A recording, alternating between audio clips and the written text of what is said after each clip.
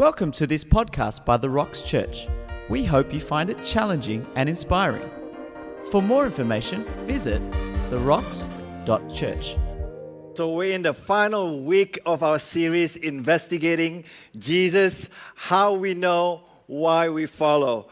Is there anything to the story of Jesus? How do we know that Jesus is actually a real historical figure, that he actually said what he said, he did what he did, what happened to him really happened to him? And why do we follow? Why do we follow a Jewish rabbi who lived 2,000 years ago?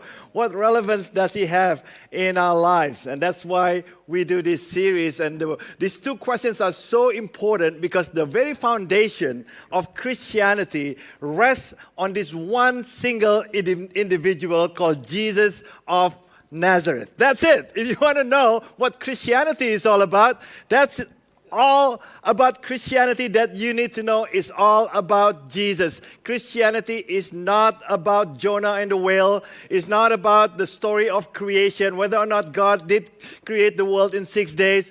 The story of the Bible or the foundation of Christianity is not even, is the Bible reliable? The foundation of our faith rests on this one person called Jesus of Nazareth. So, if you are investigating Christianity, can I encourage you? You may have a lot of questions in your mind. You may have a lot of unanswered questions. Maybe you are considering leaving Christianity. You too have a lot of questions that are unanswered. Why do bad things happen to good people? Those are all fantastic questions. But at the end of the day, if you want to know absolutely with certainty what is Christianity all about, it has to be about Jesus. So the question that you should be asking, and this is as we summarize our series and make it into a nice little conclusion, is this question that you need to ask.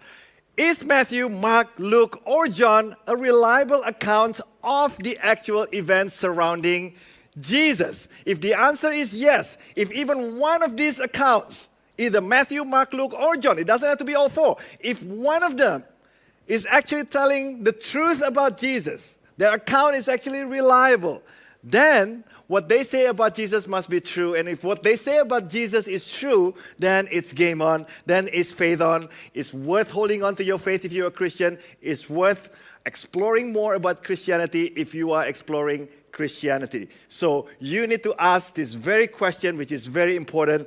Is it true? And as we found out for the last 5 weeks, over this one biography of Jesus Christ called the Gospel of Luke, written by Luke, we found out that, hey, this account concerning Jesus must be reliable. Luke was so careful to record every single detail of all the events surrounding Jesus, including his birth. And when he was writing all this account, he was not writing the Bible. He didn't know he was writing the Bible. The Gospel of Luke was not included in our Bible until much later. Luke was not even writing a religious account. He didn't think he was writing a religious account, but he was actually writing a historical event that really did happen, that changed people's lives, that changed his life. And what happened, the reason why the story of Jesus is worth telling is actually what happened to Jesus at the end of his life. That makes his whole story worth telling. And as we conclude our series, we're going to look at the end of Jesus' life that makes his whole story worth telling. And so this is so appropriate. We didn't actually plan this to be this good, but as we approach Good Friday, as we approach Easter, it is so fitting that we look at the last days in the life of Jesus Christ, and we read from the Gospel of Luke, starting in verse 23, verse 33, we read this way.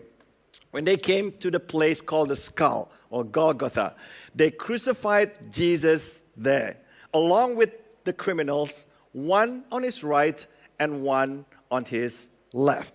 And that's it. Luke did not say anything else about the crucifixion. You know why? Because everyone who read his writing knew exactly what the crucifixion was. Everybody knew. Crucifixion was not invented by Rome, but Rome perfected it. It was designed to inflict as much pain as possible to the worst of criminals. Right?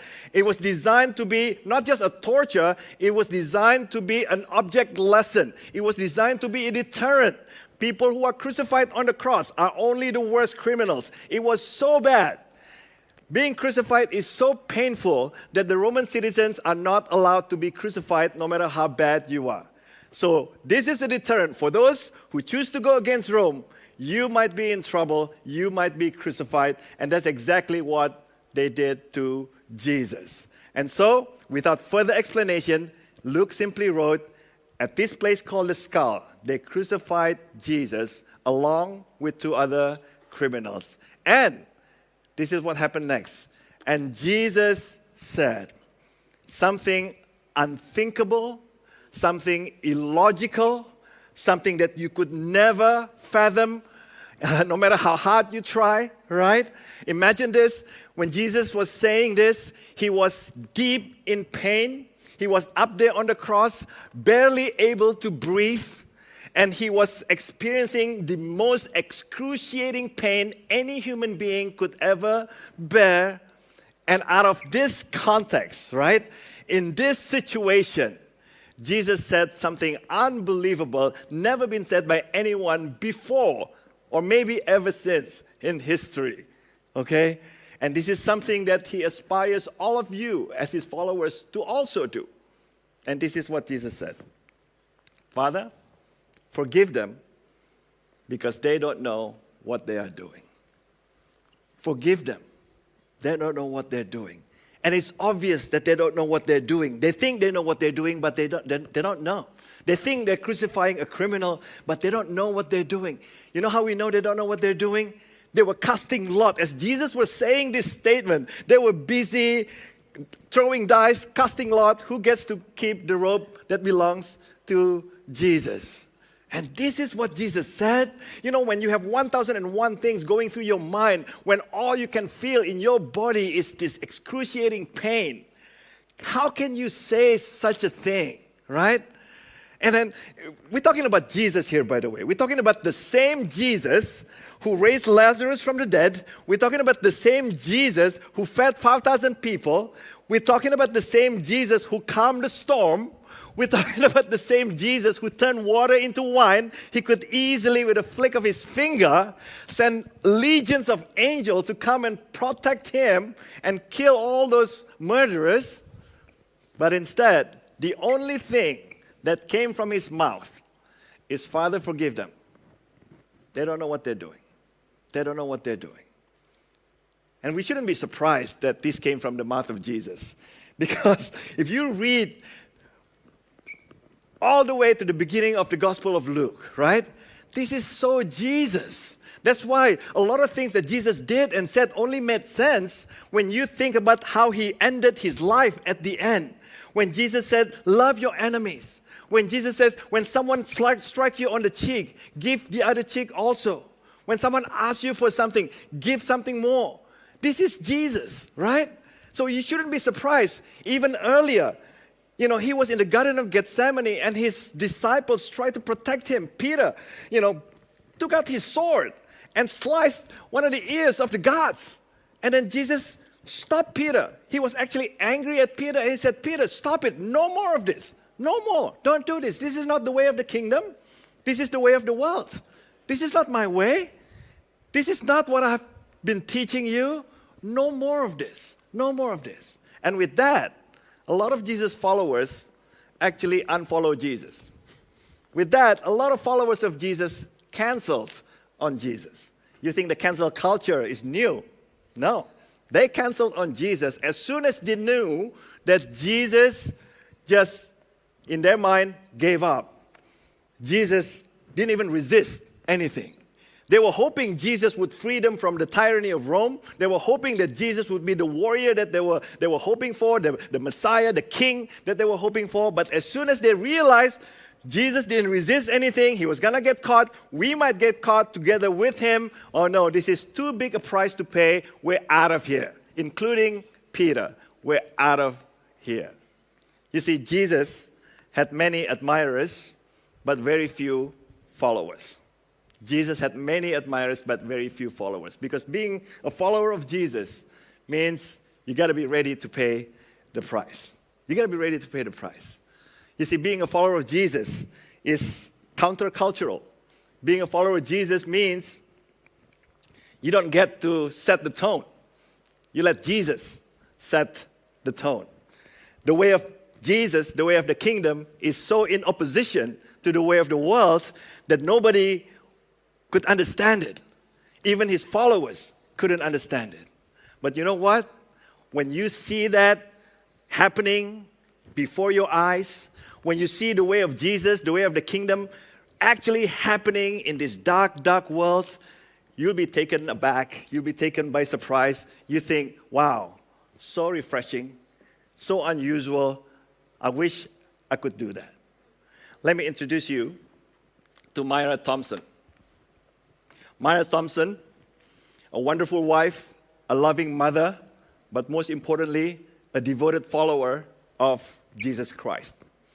On September 17th, 2015, Myra Thompson was leading a Bible study at his church in Charleston, North Carolina, when a white supremacist, a 21-year-old white supremacist by the name of Dylann Roof, came into the church and killed her along with 8 other parishioners in that church. 9 people died that night. See, Myra's husband, Anthony Thompson, is the pastor of that church. And he recounted the story how Myra left the house that evening so excited to lead the Bible study because he had prepared a great lesson on the parable of the sowers. But that night, Myra Thompson was no more. What's even more amazing about this story was that 48 hours later, the Reverend Anthony Thompson appeared at the bail hearing of his wife's murderer, and right there and then, publicly, he declared that he forgives Dylann Roof, the murderer of his wife. And not only that, if you think that's enough, he said he promised to pray for his salvation. How like Jesus is that? How countercultural is that? How weak is that? How passive is that? How, like, you should cry foul. You should demand justice.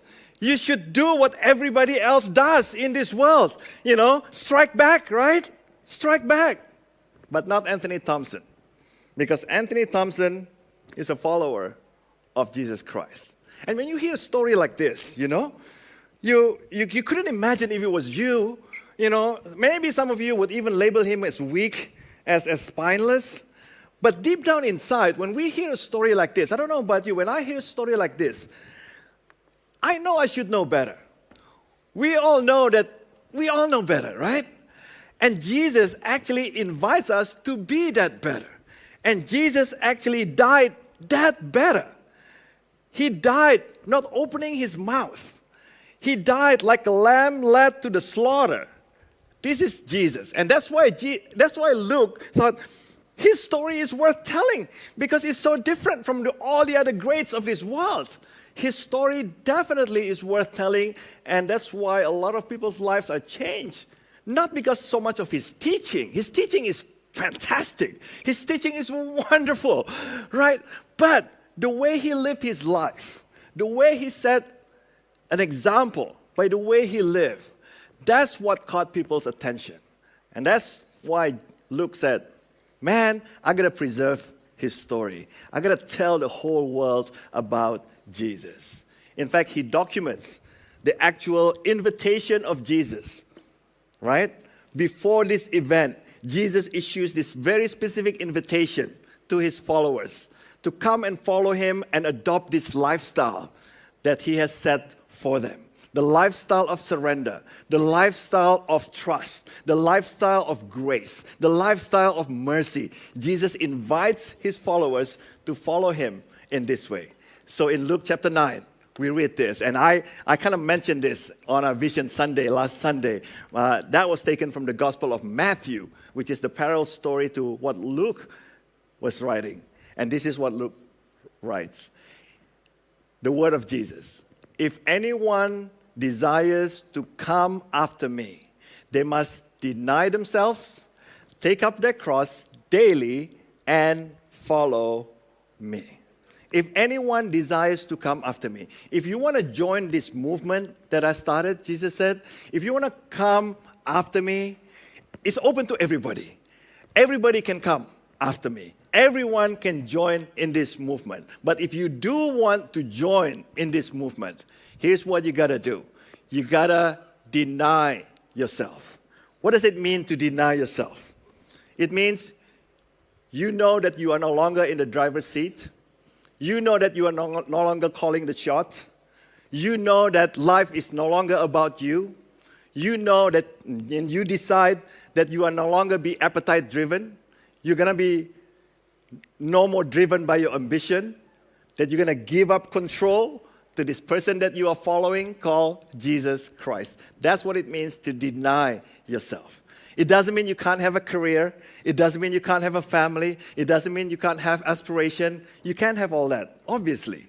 But it means it's no longer just about that.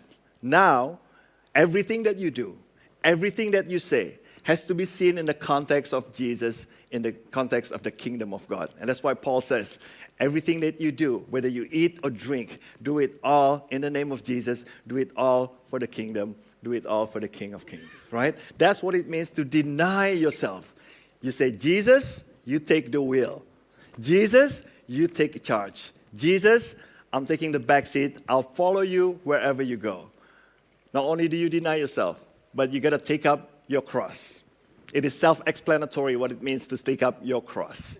Cross is not just this little shiny thing that you wear on your neck. Cross is a symbol of death. It could be literal, it could be symbolic. But you must be willing and ready to die following Jesus.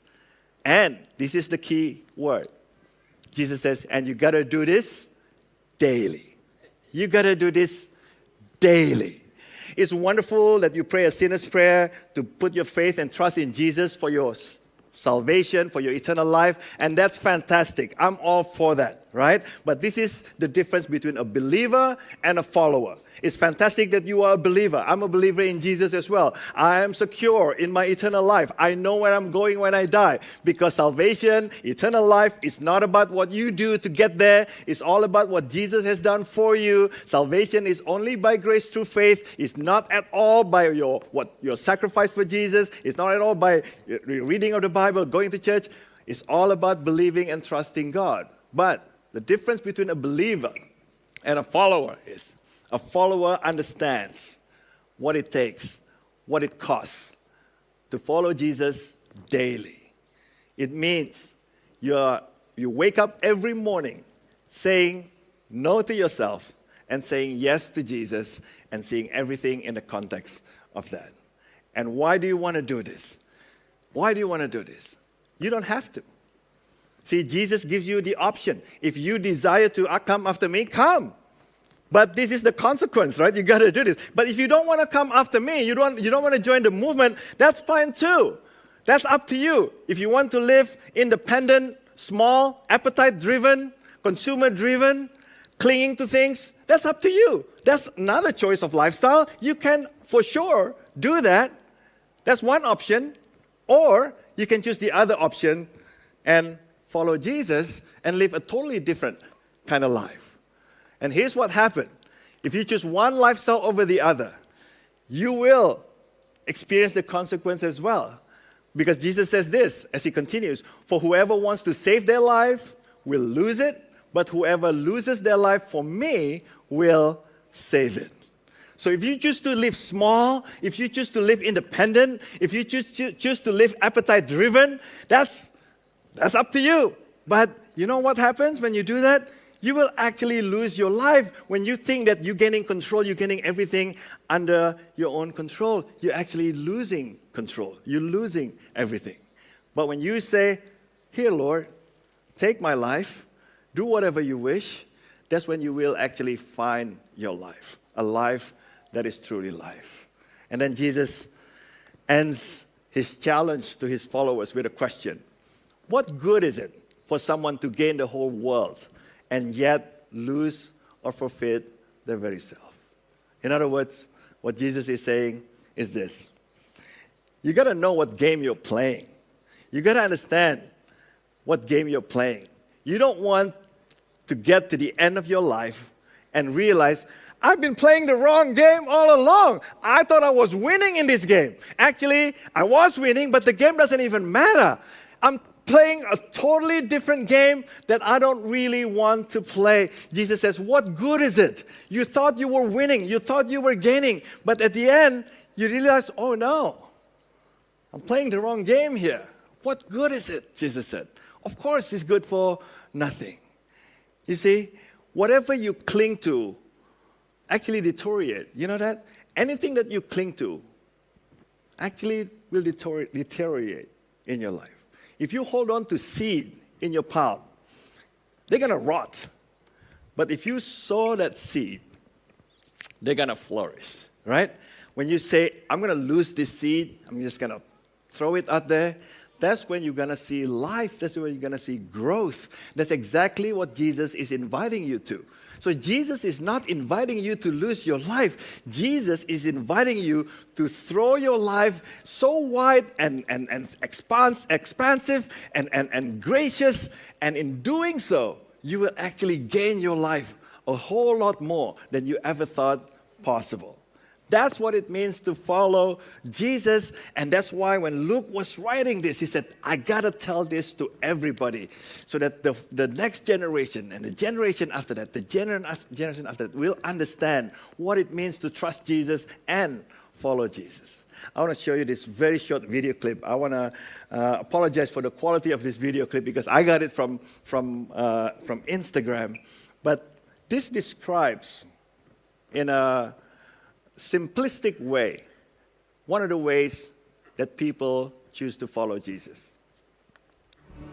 I have decided to follow Jesus. I have decided to follow Jesus. I have decided to follow Jesus. No turning back. No turning back.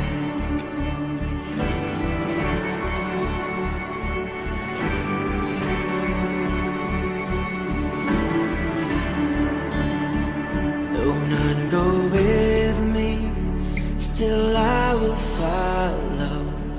Though none go with me, still I will follow. Though none go with me, still I will follow. No turning back. No turning back. No turning back. No turning back. Let me ask you, are you an admirer of Jesus or are you a follower of Jesus? Jesus has lots and lots of admirers. Even non-Christians admire Jesus. They don't have any problems with Jesus. Actually, a lot of people are inspired, including Gandhi. He's so inspired by the life of Jesus. Tons of admirers of Jesus. But very few followers of Jesus Christ. Which one are you? Are you an admirer or are you a follower? That guy that you see on that video, he clearly is a follower of Jesus. But my question is, where is everybody in that church? Right? How many admirers does that church have? Where are the other followers? I'm not saying that a disabled person cannot help clean the church. Sure you can, right? But where are the others?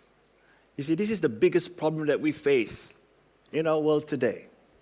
Do you know, according to the ABC News report, in the last 18 months, this is a report that came in 2021, in the last 18 months, 300 churches closed down in Australia. 300 churches closed down in Australia in the last 18 months. This is according to the 2021 report. Why?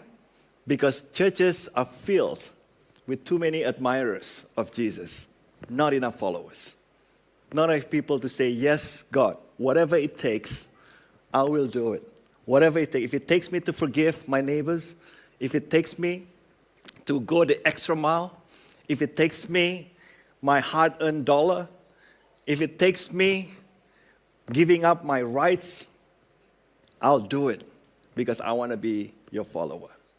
So my question to you this morning before we close is this: who are you going to follow? Are you going to follow yourself? Follow your appetite? Follow your ambition? Or are you going to follow Jesus? If you're not a follower of Jesus yet, if you're not a Christian yet, I want to encourage you to start considering as well following this person called Jesus. He's done so much for you that you don't even know. This weekend, we're going to celebrate his death and resurrection. That's the best thing that he could ever do for you. And all you need to do is just to trust him and accept his death as a payment for your sin. Now you are no longer guilty. God sees you righteous because of what Jesus has done. That's the invitation of Jesus to you, to accept that free gift of salvation. But he also invites you to follow him. He invites you to take his path. He invites you to take the narrow road to follow him. Because following Jesus is worth it. It's not always the easiest, but it is worth it. Not only for yourself, but also for the people around you. This is Jesus' plan A for this world. He doesn't have any plan B. In Matthew 28, he says, go into all the world, teach them to obey everything that I've commanded them. And I've commanded you, and baptize them in the name of the Father, the Son, and the Holy Spirit. I want to show you another testimony. This one is one of our very own, Evie Dodge. She's one of the young adults in our church, and I heard her wonderful story of what it means to follow Jesus, and I thought, this is so inspiring, you need to hear it. So here's Evie. Faith has always been a part of my life since I was really young. When I graduated school, I wanted to become a paramedic and commenced university studies right away. But during my first year, I started to become very unwell. Up until this point, I'd always been such a healthy child, so this was a complete mystery and a hurdle in my path. I was constantly tired, feeling nauseous, in pain, dizzy, and experiencing more confusing symptoms. I visited countless doctors and specialists, and I eventually discovered that I had a connective tissue disorder, which had caused me to develop a condition called gastroparesis. Gastroparesis meant I experienced excruciating stomach pain after the smallest amounts of food, constant nausea, fatigue, and more. It meant that the nerves and muscles in my stomach couldn't work properly, and food wouldn't digest. Doctors tried many kinds of medication and treatments, including a pacemaker for the stomach. 2 years after being diagnosed, I had a feeding tube placed through my nose, which later became an even more invasive kind, one that was surgically placed through my abdomen and into my intestines. Being tube-fed placed many limitations on my life, including the ability to work, socialise, drive. Everything was so restricted. Within the span of 18 months, I'd had 13 different surgical procedures. My body was no longer the way it used to be, and my life looked very different to how I pictured it. Despite this, I still strongly believed that God had put me in this position for a reason. He was in the middle of this. I did question God's plan, but my faith in him was strong. I continued to follow Jesus and trust in the plan that was set out for me. I kept slipping further and further away from the healthy image of myself I so longed to get back to. Eventually, I became so underweight and unstable that I was fully admitted to hospital in 2020. The day before I went in, I completed this painting of Jesus with the caption, "The Lord is the stronghold of my life." I had no clue that the very next day I would be admitted for 2 long months. Psalm 27 was and still is my prayer. The Lord is my light and salvation, so why shall I be afraid? This admission was the loneliest and the most difficult time I'd ever experienced. I wondered what God was doing. By this point, I was honestly close to not making it. My heart and other organs had started to become affected by the condition I was going through. I felt like a shell of myself. I prayed every day, and so did my amazing family and my friends around me. Then, one day, it started to change. The doctors still don't know how it happened, but all I know is that I was healed. It was a slow process of many, many months. I slowly regained the ability to eat, as well as develop physical strength for day-to-day living. It's a miracle, and I can only describe it as a God-given miracle. The next few years haven't always been easy. My body is far from perfect, and I still have varying health problems that I will always have to deal with.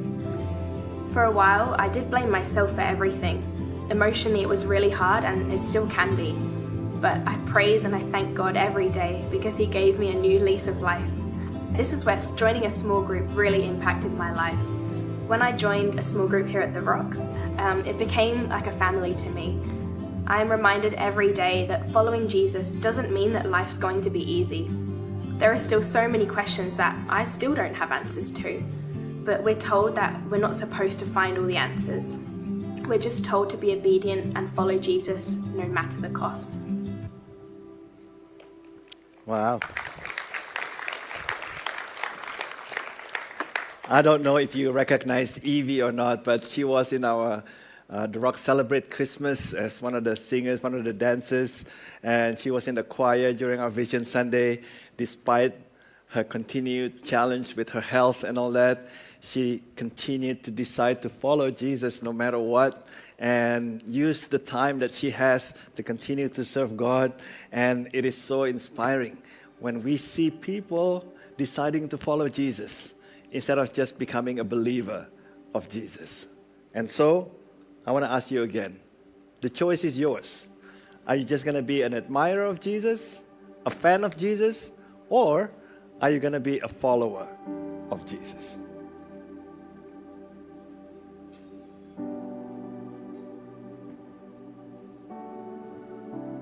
If you decide to be a follower of Jesus,